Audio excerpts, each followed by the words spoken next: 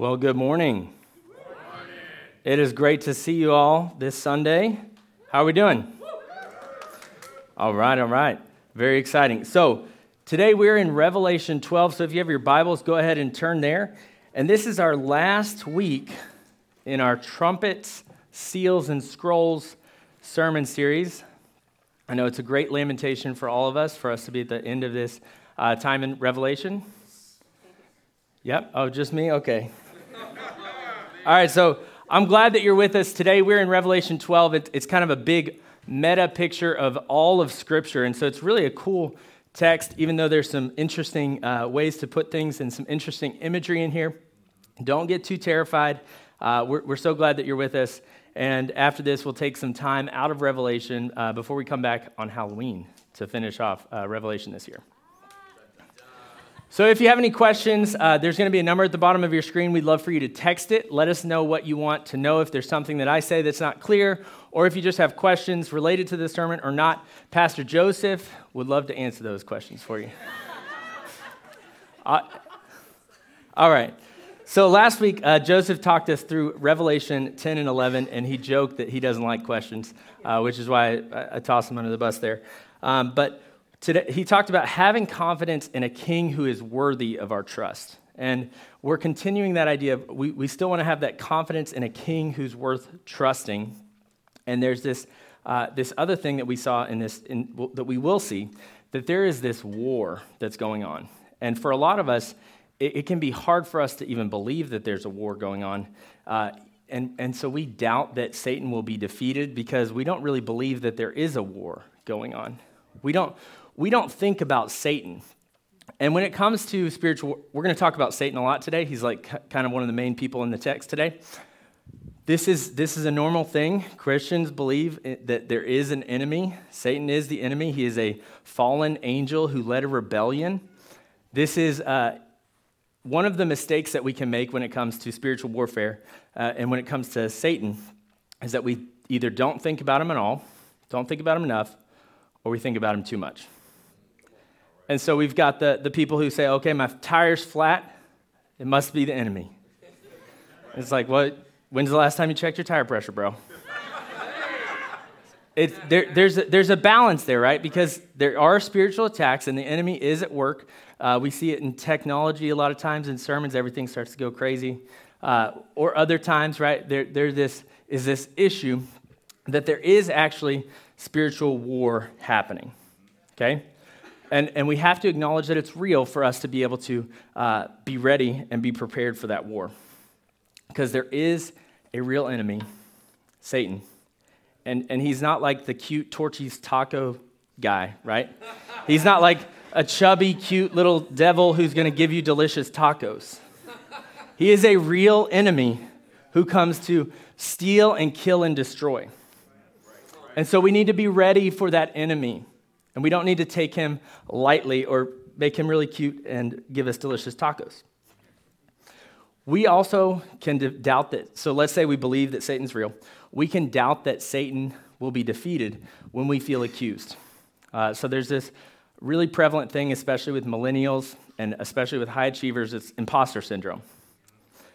So it's where you've achieved a lot and all of a sudden you feel like, oh, you're just a phony. You've just faked it. You've gotten somewhere, but it's not really you. You just got lucky, and you're about to be exposed. The enemy loves to accuse us. And right now, he is in heaven before God, constantly accusing us. He doesn't really love you. And we start to believe those things. He entices us with sin. We do the thing we know we shouldn't do, and then he uses it to separate us from our God. So there's a real spiritual war, and when we feel accused, we doubt that Satan will be defeated because we're separated from our power, we're separated from our God. We can fear Satan's power. When we see life and we see how hard it is, and we see how crazy it is, this week I did a funeral for a guy who committed suicide. That's dark. There's a lot of darkness in the room. There's a lot of darkness in that situation. And when we see Satan's power, sometimes it feels like that's more visible than God's power in the way that we've seen that, because we've got this really short memory. And so we can get terrified of the enemy when we doubt God's power or when we fear Satan's power. And so today, we're going to jump into Revelation 12. If you have the Bible that we provided, that's going to be on page 1034. Let's pray. Lord, we love you. And as we talk about the enemy, Lord, there can be a lot of fogginess, and so I pray that you just be here, that you'd help us to see clearly, that you'd help us to understand who you are and how powerful you are, that you would help us to acknowledge that there is a real enemy, but that you'd help us to have heart, you'd help us to have courage, that you're greater. You'd help us to have courage and clarity and conviction, Lord, that you are real, that you are here, that you are with us, and that nothing can separate us from your love. We need you. We pray this in Jesus' name. Amen. All right. Revelation 12, verse 1. And a great sign appeared in heaven, a woman clothed with the sun, with the moon under her feet, and on her head a crown of 12 stars. So this is this great sign that comes up. This is a picture of a person who's really important in the story of Revelation. And this person who's really important in the story of Revelation is, it's not a literal woman, it's a person, Israel, God's beloved, God's bride. So here's this great sign. There's going to be a lot of great signs in the next few chapters here in Revelation. This is the first one. And so who is this woman? This woman is clothed with the sun, with the moon under her feet, and with on her head a crown of 12 stars. So you guys might remember, wrong one. Sorry. You guys might remember Joseph had that dream, right, where the sun and the moon and the stars all bowed down to this greater star. So that was Jacob, his dad, Israel. His wife, Rachel, those were the sun and the moon. The 11 stars were his brothers, and he was the star that they were all bowing down to. So this woman represents Israel. And she has this issue that she's pregnant, she's crying out in birth pains and the agony of giving birth. So at this vision that he has, he's going way back to this woman, to Israel. And what's going on with Israel? She was pregnant and was crying in birth pains and the agony of giving birth. And another sign appeared in heaven. Behold, a great red dragon with 7 heads and 10 horns on his head, and on his head 7 diadems, 7 crowns. So there's this woman who's pregnant, and she's going through birth pains. So this could be 2 things. This could be like Israel about to give birth to Jesus way back when. That's a legit view. Partially the other part is that the trouble of the tribulation of Israel is about to bring forth. They're about to believe again for Jesus to return the second time, for him to reign for 1,000 years, okay? And so for this to happen, there's these pains of childbirth, all of the crazy plagues and things that we saw last week with Joseph's message. Those things are happening. Those are agonizing, like birth pains, like the pain of giving birth. And then there's this other sign that appears in heaven, a great red dragon. So another big sign, it's a great red dragon. A lot of you guys have a missing piece from your nativity set. This great red dragon who's prowling, who's right there at about where Jesus is about to be born. You have this missing great red dragon, okay? So you can add it to your yard next year, and then you can have some great conversations. These 7 heads, 10 horns, 7 crowns, those are just showing how Satan's power. So Satan is a real enemy. He really does have power. It's got this kind of pointing back to past power, and it's pointing forward to future power with the 10 horns and the 7 crowns. Verse 4, his tail swept down 1/3 of the stars of heaven and cast them to the earth. And the dragon stood before the woman who was about to give birth, so that when she bore her child, he might devour it. So Satan, he's a bad guy, right? He leads the rebellion against God, and his tail sweeps down 1/3 of the stars of heaven. So what this is referring to is the fall of angels, right? So his tail sweeps down. He leads a rebellion of 1/3 of all the angels rebel against God, and they want to follow Satan into his rebellion. They want the power. They want the glory. They say, give it to me. We'll follow Satan because that's how we're going to get it. And so 1/3 of the angels fall. So then we have fallen angels. Now we're talking about demons. It's getting a little weird here, right? But this is legit. This is pointing back to when when 1/3 of the angels fell. One of the cool things that we talk about in Count Me In class that we'll talk about next Saturday is how 1/3 of the angels fell. So that means for every fallen angel, there are 2 non-fallen angels, the good guys, that are there. So there is maybe a bit of we see that there's a real enemy, there's a real power struggle, but it's not really like who's going to win. I'm not sure. We've got a clear victory that is ours. And so I said that you guys are missing somebody in your nativity set. There should be a dragon who stands before the woman about to give birth so that when she bore the child, he might devour it. He wanted to destroy Jesus before Jesus was born. And so we saw this way back when he tried to thwart the plans of salvation by having all of the children killed through Herod. And we saw it we'll see it in the future when he tries to kill off all of Israel so that there's not any Israel remaining to believe in Jesus for Jesus to come back a second time. He's actively trying to thwart Jesus' plans for salvation, God's plans for salvation, because he doesn't have any hope otherwise. He's trying to just make a way to survive a bit longer, even though he knows how it's going to end. Verse 5, she gave birth to a male child, one who is to rule all the nations with a rod of iron, but her child was caught up to God and his throne. This very short verse here is our picture of Jesus, the male child.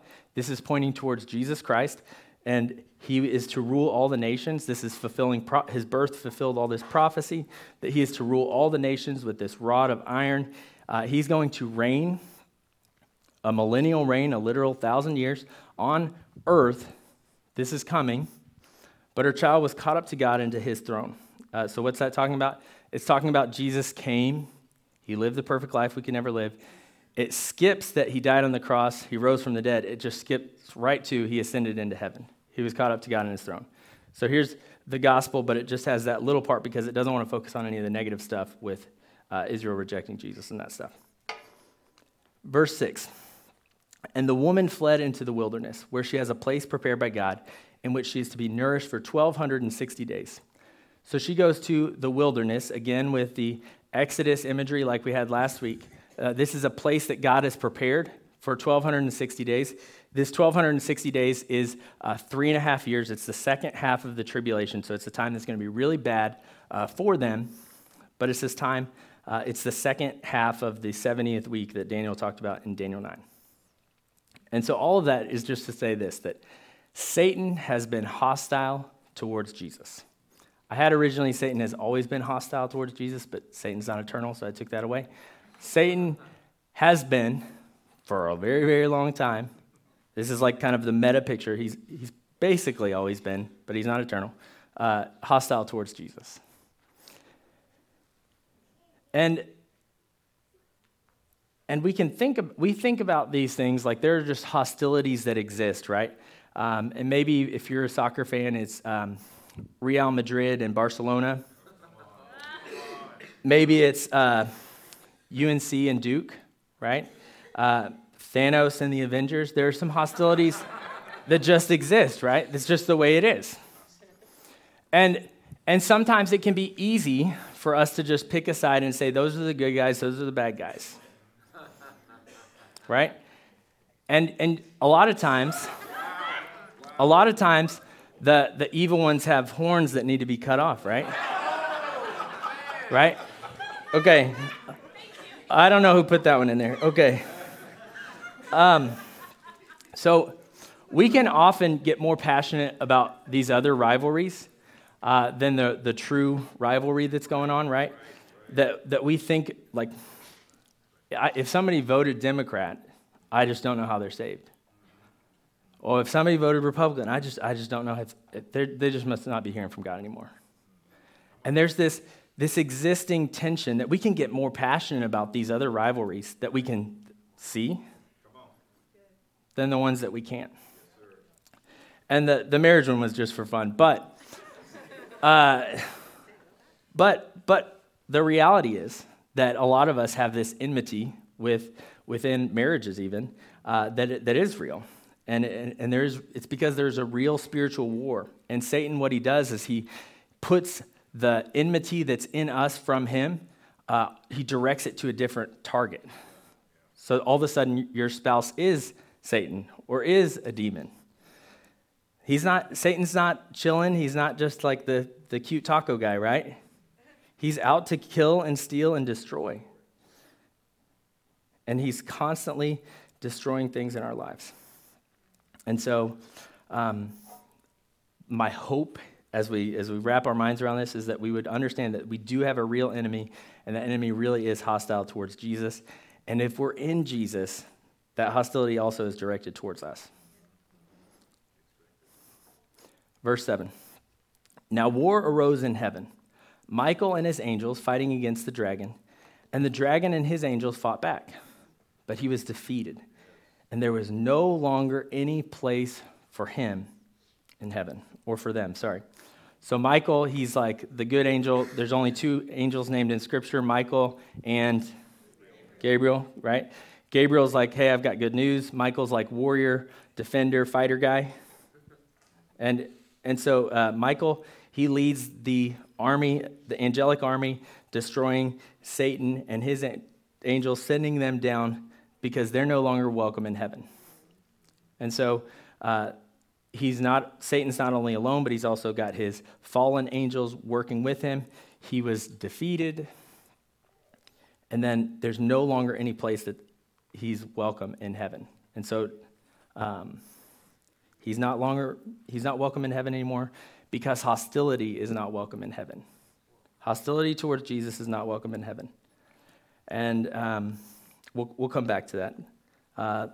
Verse 9, the great dragon was thrown down, and that ancient serpent who is called the devil and Satan, the deceiver of the whole world. He was thrown down to the earth, and his angels were thrown down with him. This great dragon, and then it gives all of these descriptors. So just so we're crystal clear on who the enemy is, he's the ancient serpent. He's the devil, the Satan, the accuser, the deceiver of the whole world. So who is the one who gets thrown down? It kind of repeats this. He was thrown down, he was thrown down, he was thrown down. It's like rubbing salt in the wound a little bit. Hey, guys, just so it's very clear, there is a real enemy. He also is no match for our God. He's no match for our God and the angelic army led by Michael. Verse 10, and I heard a loud voice in heaven saying, now the salvation and the power and the kingdom of our God and the authority of his Christ have come. For the accuser of our brothers has been thrown down, who accuses them day and night before our God. So there is this kingdom, this power, this salvation that has come. We have Jesus, he's our king. He already has the kingdom, but there's this not yet realized part of it, that the kingdom hasn't yet been realized because Jesus hasn't yet come to reign. He hasn't yet thrown the dragon to where he belongs to be in the lake of fire forever. And so they're saying, hey, the kingdom has come now because Satan is no longer in heaven, constantly day and night accusing believers of not believing. He's not accusing believers of wrong before God anymore. Now he's thrown out of heaven. And so right now, what's Satan doing? He's day and night accusing us of not believing, of not really having it together, just like Job, of, James doesn't really love you. He just loves you because he just loves this thing more. And it's this constant accusing thing. And so it's going to be a great celebration when Satan is no longer in heaven. Amen? Okay. And the reason for the victory that's given here is that the authority of Christ has come. The authority of Christ is what gives victory over the enemy, Satan. verse 11. And they have conquered him by the blood of the Lamb and by the word of their testimony, for they love not their lives even unto death. So we have a real enemy, and we have a real need to conquer him. How could we conquer him? Well, we know that the angels conquered him by the blood of the Lamb, because Jesus came. He lived the perfect life we could never live. He died the death that we deserve on the cross. He is worthy he's worthy of our worship. And by the blood of the Lamb and by the word of their testimony, they were able to defeat Satan and his angelic army, because they love not their lives even unto death. And so when we're willing to lay down everything for Christ, we're able to have victory over a real enemy. There's this need for us to have, be willing to lay it all down for Christ. This need for us to have confidence in our testimony of what Jesus has done for us, we do have a real King who really is worthy of our worship and of our confidence. And that gives us to verse 12. Therefore rejoice, O heavens, and you who dwell in them. But woe to you, O earth and sea, for the devil has come down to you in great wrath, because he knows his time is short. There's this rejoicing that happens in heaven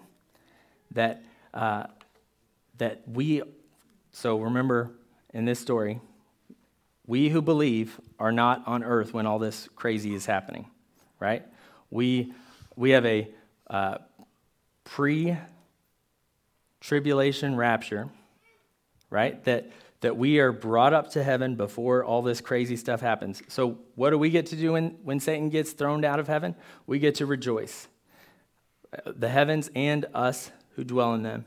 But there is this sadness, this woe that comes to those who are on the earth and the sea, those who are still here on the earth. Because the devil has come down in his great wrath, because he knows his time is short.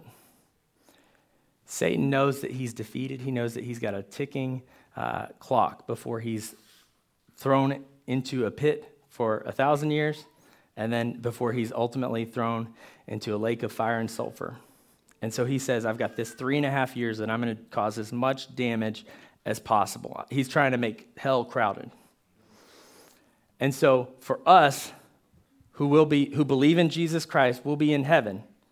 Right now, what we get to do is we get to work our tails off to make heaven crowded, so that there's more rejoicing, so that there's more excitement, so that there's more celebration of this victory over this enemy. And so that's our role here. That's what we get to do as we anticipate our King returning. So what we see here is that hostility towards Jesus is not welcome in heaven. It's not welcome then. It's not welcome now. And this is why people who don't believe in Jesus won't be in heaven. They're getting what they want because they reject the Son of God. They are hostile towards God, so they won't be in heaven. Which sounds awful, right? But motivates us all the more to go and share this good news, to persuade others that we do have this great hope, that we do have this great King, that there is a real enemy, and he's causing destruction and division and problems all over the place. But the real enemy is not in burnt orange or maroon. Right? The real enemy is Satan. And so we're working constantly to show the love of Jesus, to share the love of Jesus, so that there can be more rejoicing for us who are in heaven. And so I'm continually looking for opportunities to share the hope that I have in Jesus, right? I'm continually praying for this. And a few weeks ago, I was praying and I was asking God for opportunities.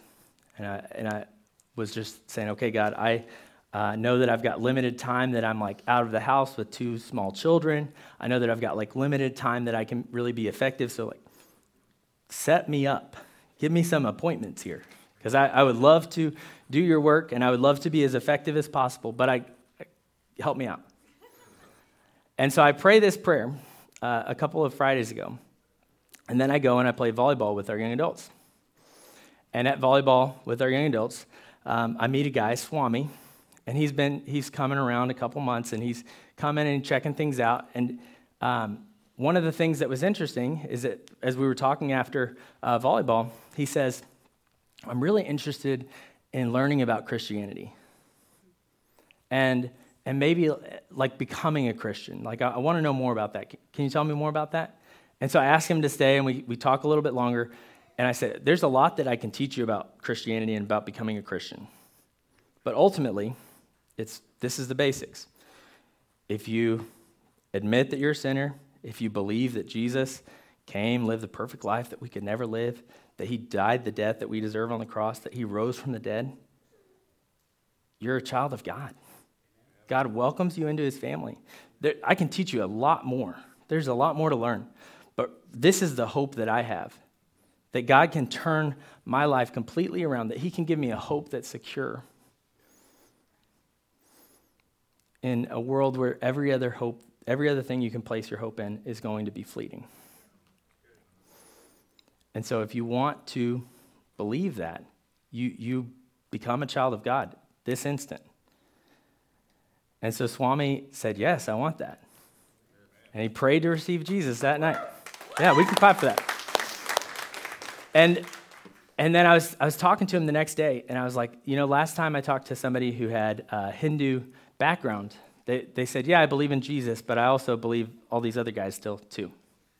And I was like, okay, well, is that the case? What's going on? And he's like, no, I've left Hinduism. I follow Jesus. And so it was amazing, a celebratory, eliciting activity, right? That God showed up, that I'm desperate, God, I want to be used by you to build your kingdom. I know on my own, I can't persuade anybody. So I'm desperate to be used by you. I'm praying for opportunities. And then when those show up, I'm taking advantage of them. God, I'm here. Use me. And so as we pray for those opportunities, what I've found is that God, time and time again, will give us those opportunities.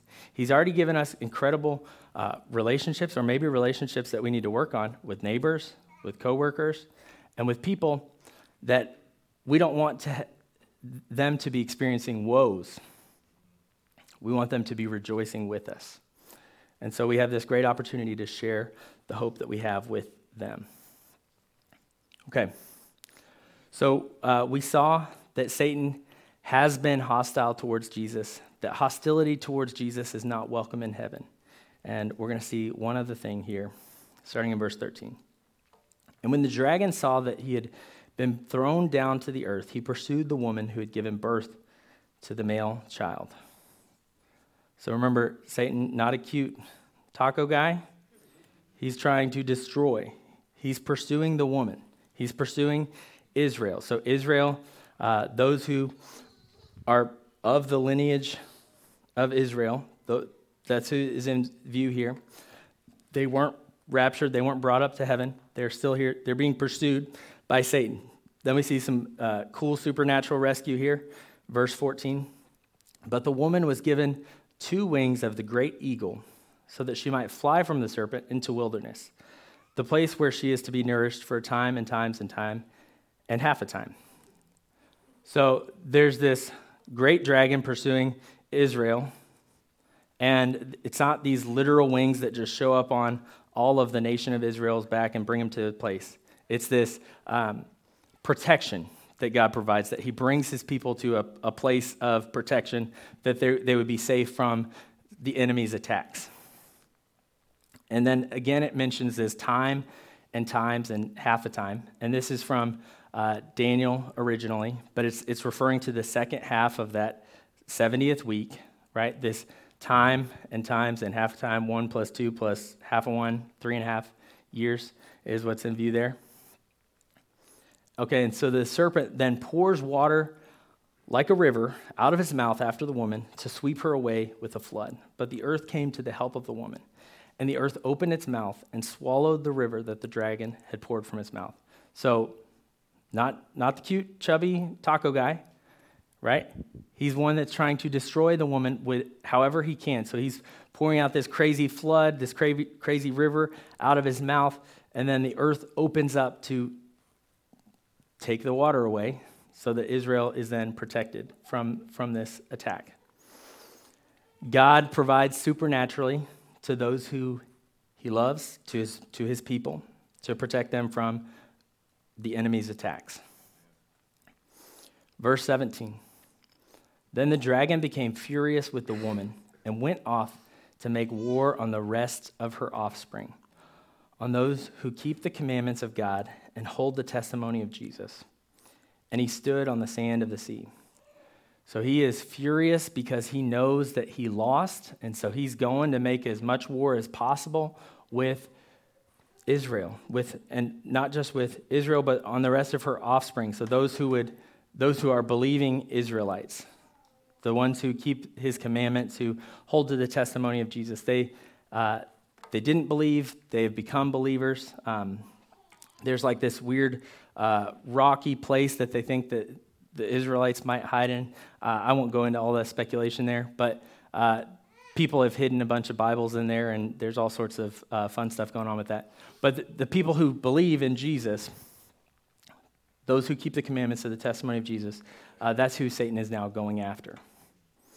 And so what we see here is that God will rescue Jesus' believers, Jesus' followers from Satan. He provides rescue for his people. We saw it with Jesus. Even as an infant, Jesus was protected. We saw it with Israel.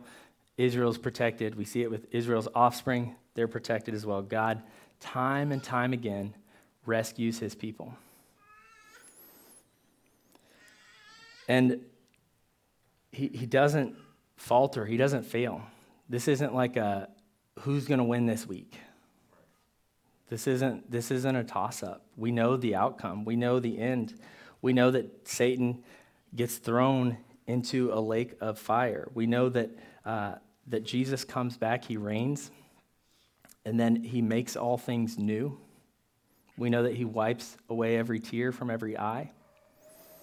We know that he's going to reign and he's going to make all of the wrongs that we've experienced right. And we have a great hope in him and in him alone. And so trust Jesus that he does provide, that he will protect you, that if you are one who maybe takes Satan and his schemes lightly, believe Satan's legit. But he's not a real foe. He's not a real competitor to our God. There's not really a power struggle. It's that Satan is terrible. He does have power, but he's not as powerful as our God. And so we shouldn't fear him winning. We shouldn't fear Satan ultimately coming out victorious, because he won't. He can't. And so our question today is this: are you trusting Jesus for victory?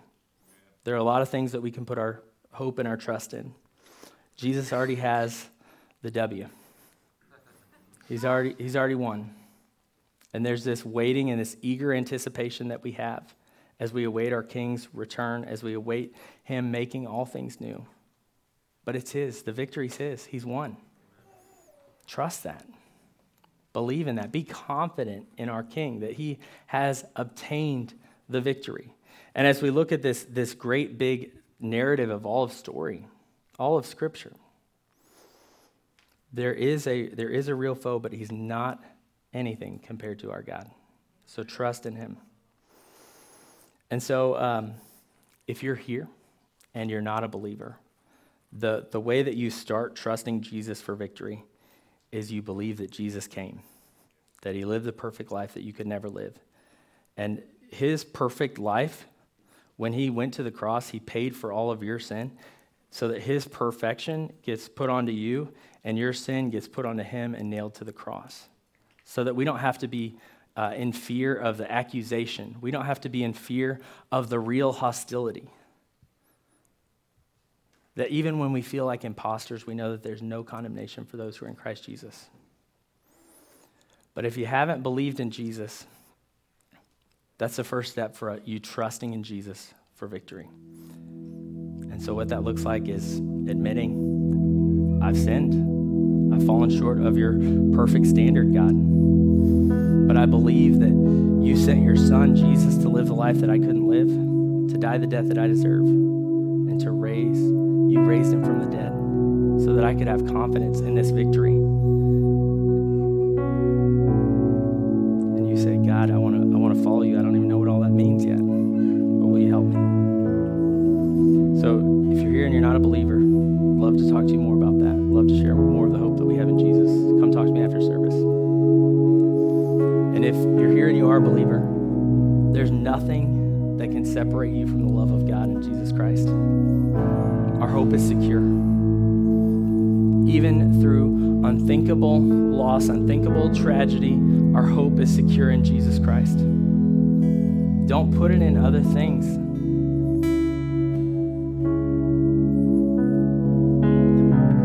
Trust him. Trust that he is who he says he is. That God's word is true, is faithful. Even the parts that we avoid, or maybe the pages that aren't even all separated yet. He's worth trusting. And as we pursue him through knowing his word, he gives us this renewal, his more and more of his spirit, that we get to walk in more obedience and we get to walk in more joy as we follow him and love him more and more. And so will you trust in Jesus for the victory? Let's pray. Lord, we love you and we need you. We pray that your grace would transform us every day, Lord, that you would help us to just be conformed to the image of your perfect Son from one degree of glory to the next. I pray for those of us who are afraid. I pray for those of us who have real sadness, real darkness, or experiencing real tragedy from a real enemy, Lord, that we wouldn't minimize the hurt, that we wouldn't minimize the pain, that we wouldn't minimize the sadness, Lord, but that we would meet them with your love, with your care, with your compassion, that we would be consistent for them, and that we would show them your love, and that we would ultimately be able to point them back to the secure hope that we have in you and you alone. We love you, Lord. We need you for that. We pray all this in Jesus' name. Amen. I want you to go. You are a beloved child of God. Behold, the manner of love the Father has given to us, that we should be called the children of God. As we wrap our minds around how much he loves us, we're his. He's not going to let his kids lose. The same way that you protect your children, the same way that you have that love for your children, he has that for us times infinity, right? He's not going to let anything happen to us. He's going to protect us. And his love is going to sustain us. It's going to nourish us in those seasons where it feels like we're in the wilderness. And so will you be confident in God's victory? Will you go and be a people who are victorious children of God, knowing that it's not a toss-up who's going to win? We have the victory. We're not condemned. We are beloved children. And we have a great hope that we can share with all of those around us. So will you go and will you share that hope with the people that God has placed in your life for that very purpose? Will you go and be his witnesses? Go and have an awesome week of worship. You are sent.